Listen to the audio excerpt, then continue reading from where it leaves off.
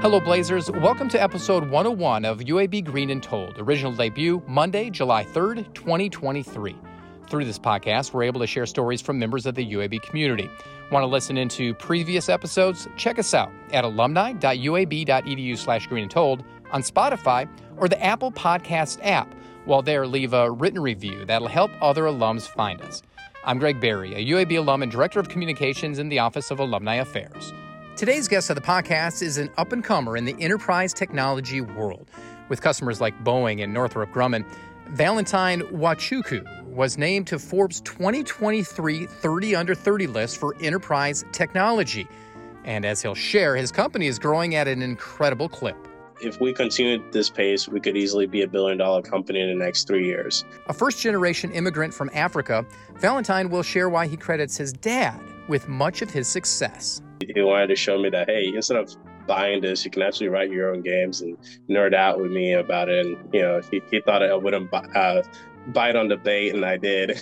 Plus, little known fact, Valentine is actually a prince, a nugget this royal doesn't readily reveal. It's not like the British where you're like a duke, baron. For me, I guess we have those. We call them chiefs, but I'm a prince. That would be my official title.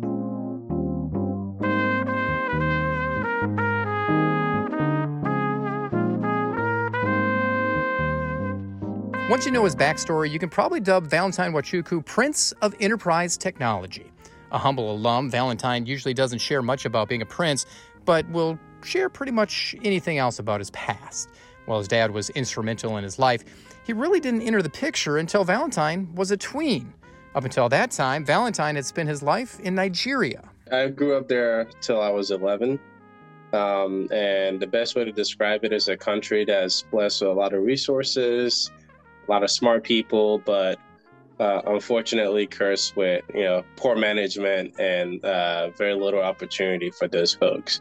So growing up there, we had really good schools up until when I left to come here.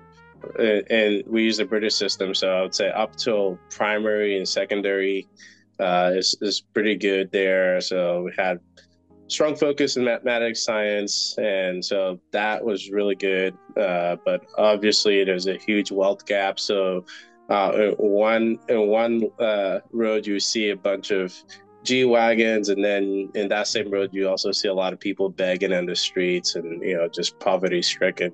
So that's kind of the I guess the lens I grew up in, is just seeing both parts of the world there, and really understanding that to make it here, you really have to work really hard, to capture the very few opportunities there. Did you come from a big family, small family? What was the family structure? Yeah, so in terms of my nuclear family, or just within my mom and my dad, it's just me and my brother, my older brother. So he's autistic, but the wider is different there. Familiar units are more extended. Okay. So you have lots of cousins, and in that case, I have about probably close to over 300 cousins. My granddad was a polygamist, so it has something to do. It was a royal family. I come from a royal family, so there's a way to capture power. He had like 4 wives. My grandmom was the first of the 4, and so lots of kids. My dad was one of, I think, 8 or 9, and then it was kind of similar for the other wives, and we had other cousins. Just huge family. We have a whole Nwachukwu Day that we do on January 1st, just to gather all the people that's part of the family, which is an entire village. If you could imagine all of downtown Huntsville being your family, essentially. Wow, that's incredible. I want to explore the royal angle a little bit. I didn't know that. Yeah.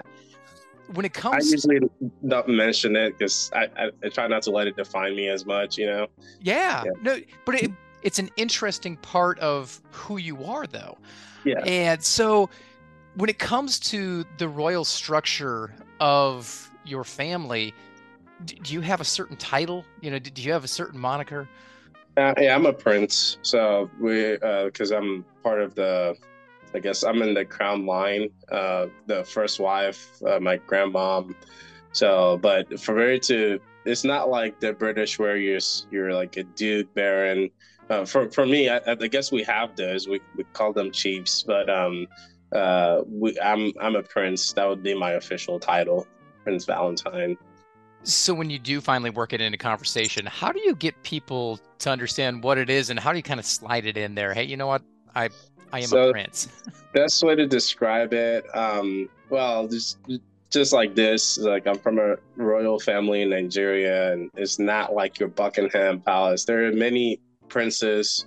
There are many royal families, especially in the Igbo tribe, which is the tribe I'm from in Nigeria. And the best way to describe how I guess the ruling populace is think about the mayor of a city here. So Okay. is the monarchy counterpart of a mayor here.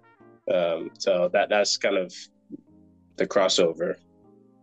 Your family decided when you were 11 to make a change and you left Nigeria. Yeah. What was behind that decision and where did you land? So my dad had actually been here. He's the one who first, I guess, stepped over here. He came in the '70s to University of Chicago to study engineering.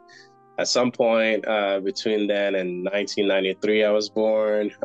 She met my mom, I think in the late '80s, but she had stayed behind with us. I didn't actually get to see my dad till I was 11 because he had fallen sick and couldn't travel back to Nigeria. So it's mainly raised by my mom. There was some family politics there that prevented my mom from coming here. Not to go into it too much. Basically, the family had refused her coming to the U.S. because there was a fear that she would come here and leave my dad. Blah blah blah blah blah. A lot of family politics in these royal families, but Yeah. the result of that is that I ended up not seeing my dad till I was 11. And growing up during those years, I had always been different. And there wasn't anyone in my family that was similar to like my mom's personality and I are just kind of like very opposite. I was very relieved when I finally got to meet my dad here. I was like, oh shoot, this is where I get these behaviors from, or this is the type of thinking it comes from you. And I got along really well with him. And you probably saw the piece on the Forbes. He's actually the one who taught me programming, and just joking around because he wanted to show me that hey, instead of buying this, you can actually write your own games and nerd out with me about it. And he thought I wouldn't bite on the bait, and I did. But that's essentially what happened. Is later on, after the family politics more or less was relaxed, and at that point, my dad needed help, because he had fallen ill over here. He was diabetic, kidney failure. My mom ended up joining, and then we joined later on because they wanted me to finish my primary school there. Okay. And then I came here after primary six, which will put me at about technically sixth grade here in middle school, sixth or seventh grade. Actually, they wanted me to go on to eighth grade, but I didn't want to do that because I didn't want to get bullied as an 11-year-old in eighth grade. So I chose seventh grade, still got bullied. So I should have just went with the first option. But yeah, that was the journey to America, and it was one that I was very very grateful for because I was a U.S. born citizen already, but it was good to finally be over here and but still be, even though I was a citizen, still be a first generation immigrant. What city did you guys come to?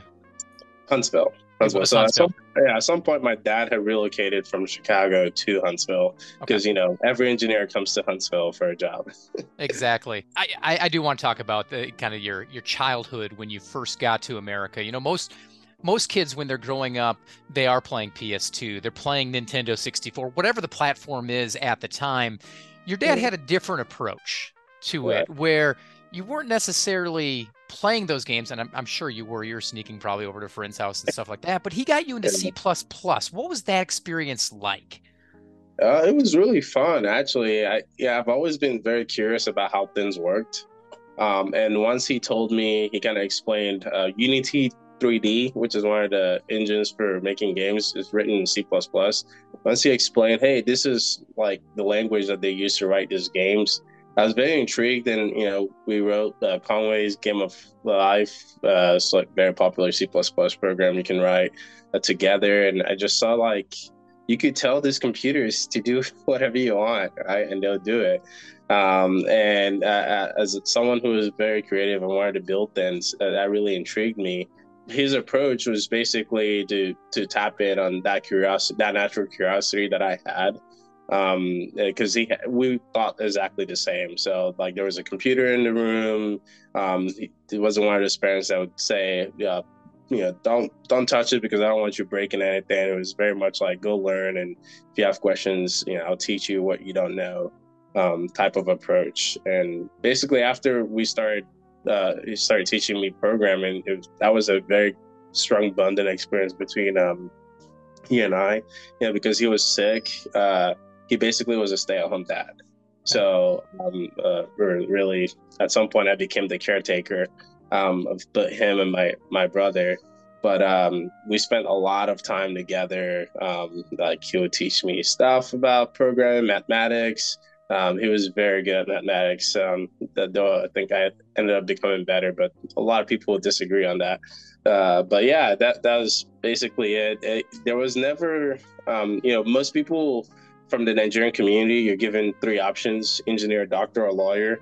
He never like took that approach with me, right? It was, what do you want to do? When I showed interest in soccer, he was, put me in soccer. When I showed interest in programming, like if it had gone another way and I said, oh, I don't want to do this, I don't think I would have been forced to do it. So I really like that approach, and that's how I am like with my kids, is, what help them be part of their journey and their adventure is what I would say is what the approach you took.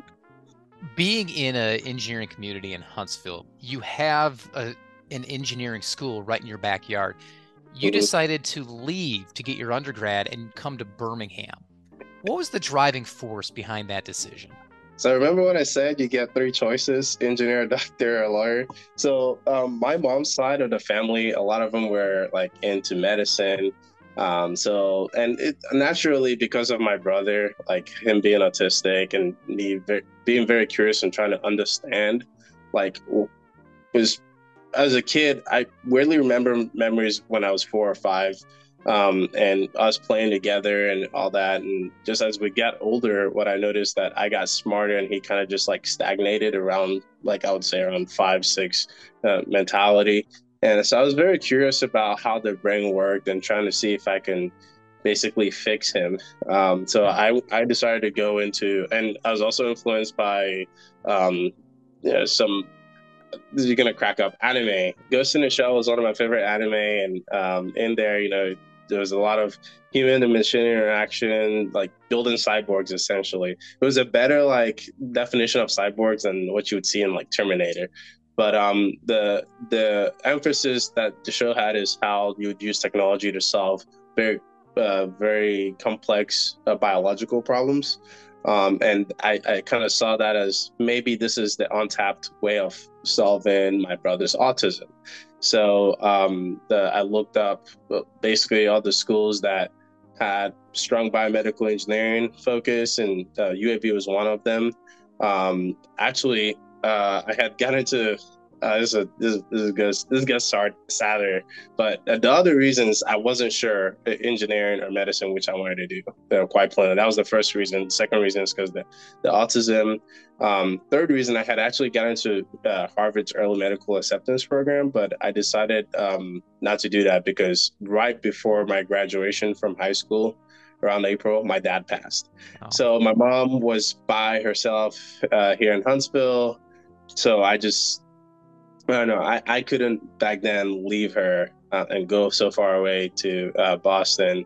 And it was still very expensive to go to that school, even with any scholarship you were going to get. So UAB had the same rigor, quite honestly, based on what I was looking as Princeton, especially with the biomedical engineering program there. So it was only an hour and a half away from Huntsville. So it kind of checked all the boxes. And finally, actually, when my dad was going through a lot of his checkups for his kidney issues, we spent a lot of time at UAB Hospital. And to find out that they had even better or just as good of a biomedical engineering program really attracted me to the school. What was campus like? Because this is the late 2000s, early 2010s. Yes. Campus was fun, actually. I rarely went home. I actually became an RA second semester of my freshman year. So I got to just really embed myself in campus and residence life. As you approach graduation and you finally got the diploma, what was the plan? What did you want to do with that? So I was going. I was pre-med up until literally after I graduated. I was like, you know what? There's all these ideas. I was always in conflict. I did research the whole time I was there. I wanted to do MD, PhD, and I just when I started really calculating the number of years, it boiled down to this, and I had all these ideas of like products I wanted to build. And knowing that it would take me about 10 years before I could do that if I didn't want to lose my mind while trying to balance, building a company and being a med student, I just chose to do engineering. And I didn't want to be a doctor like 15 years after education doing surgery and just thinking, what if, right? I didn't think that was a good way to be a civil citizen. So I just chose to do engineering and try to figure it out that way. You touched on Zayden just briefly, and that's your current company where you serve as CEO. Talk about what led to that company getting there and then just its growth over the last 3-4 years. Quite funny. Zayden was actually formed while I was at UAB, informally. Okay. I was building websites for people to make extra bucks. So I would market myself as Zayden.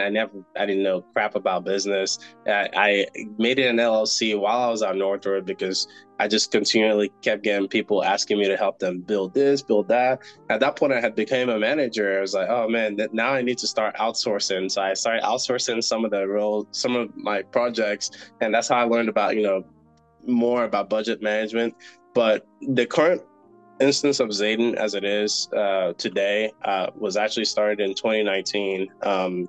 When myself, Jason West and Alex Monet, we met at Northrop, and we solved a lot of problems where, almost impossible, where you were asked to deliver 9 months of work in about 6 weeks. So in order to do something like that, you need to have strong automation, strong discipline into, making sure you're not sacrificing quality while moving at like light speed.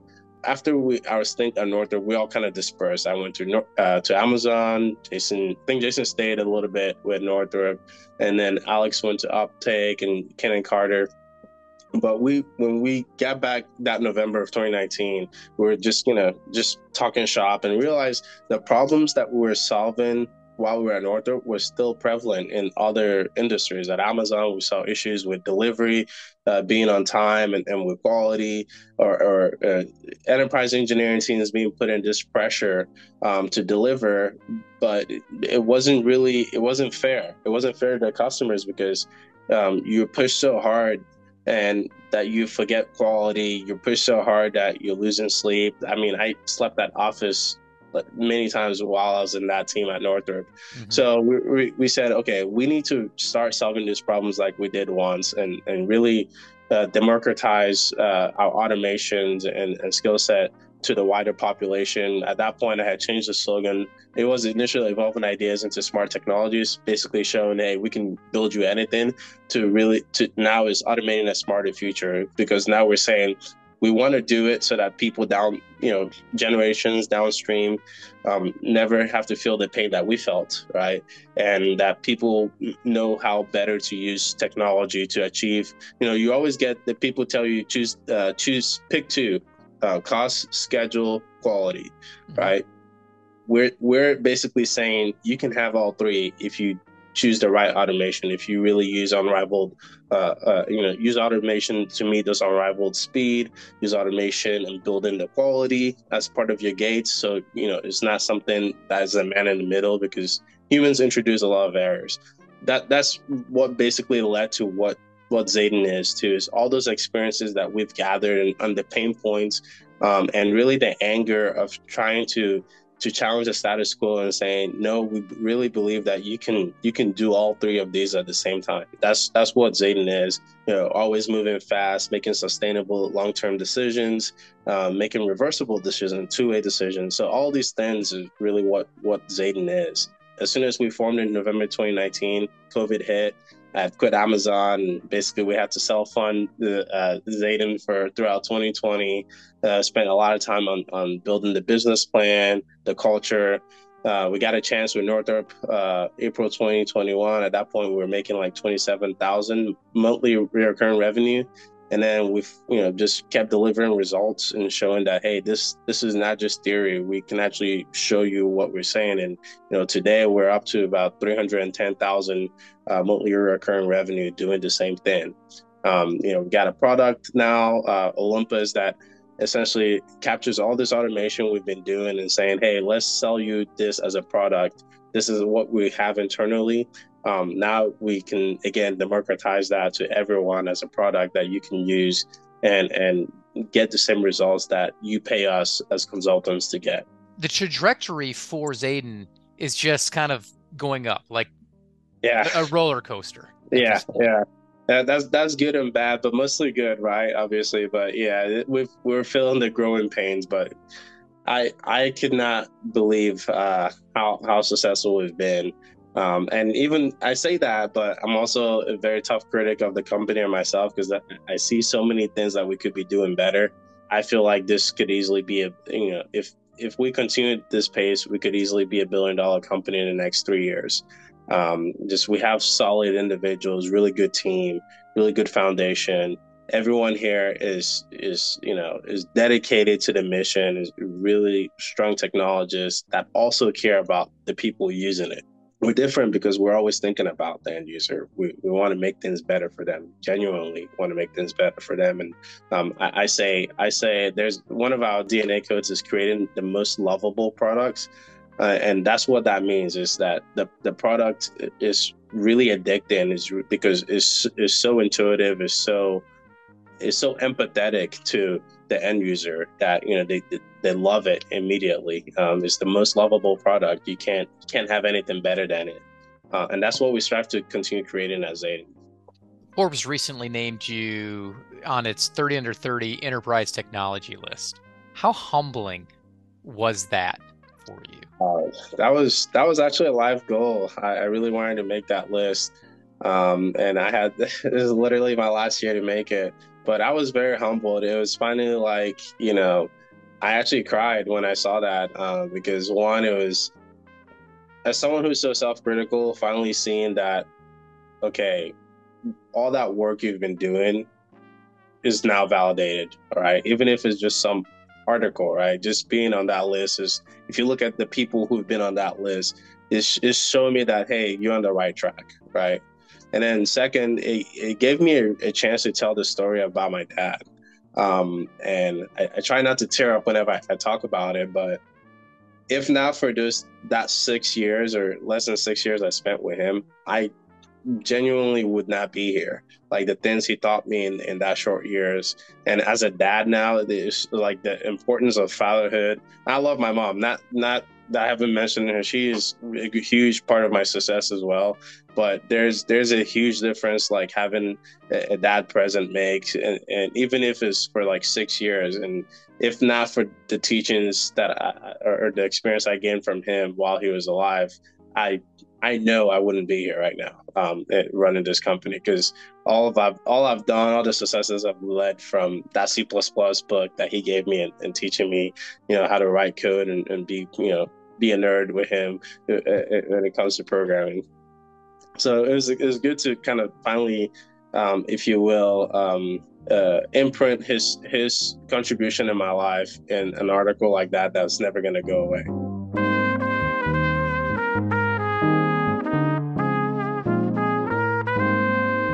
That's Valentine Nwachukwu. Valentine completed his undergraduate degree in biomedical engineering in 2014 from the School of Engineering and Honors College. Today, he serves as CEO of Zayden Technologies in Huntsville, a company that delivers DevSecOps, a type of application security, and other products to enterprise software teams. As a first-generation immigrant, Valentine definitely has his own idea of what it means to be a Blazer. Every time I've thought about UAB, I think is a very underrated school, quite honestly.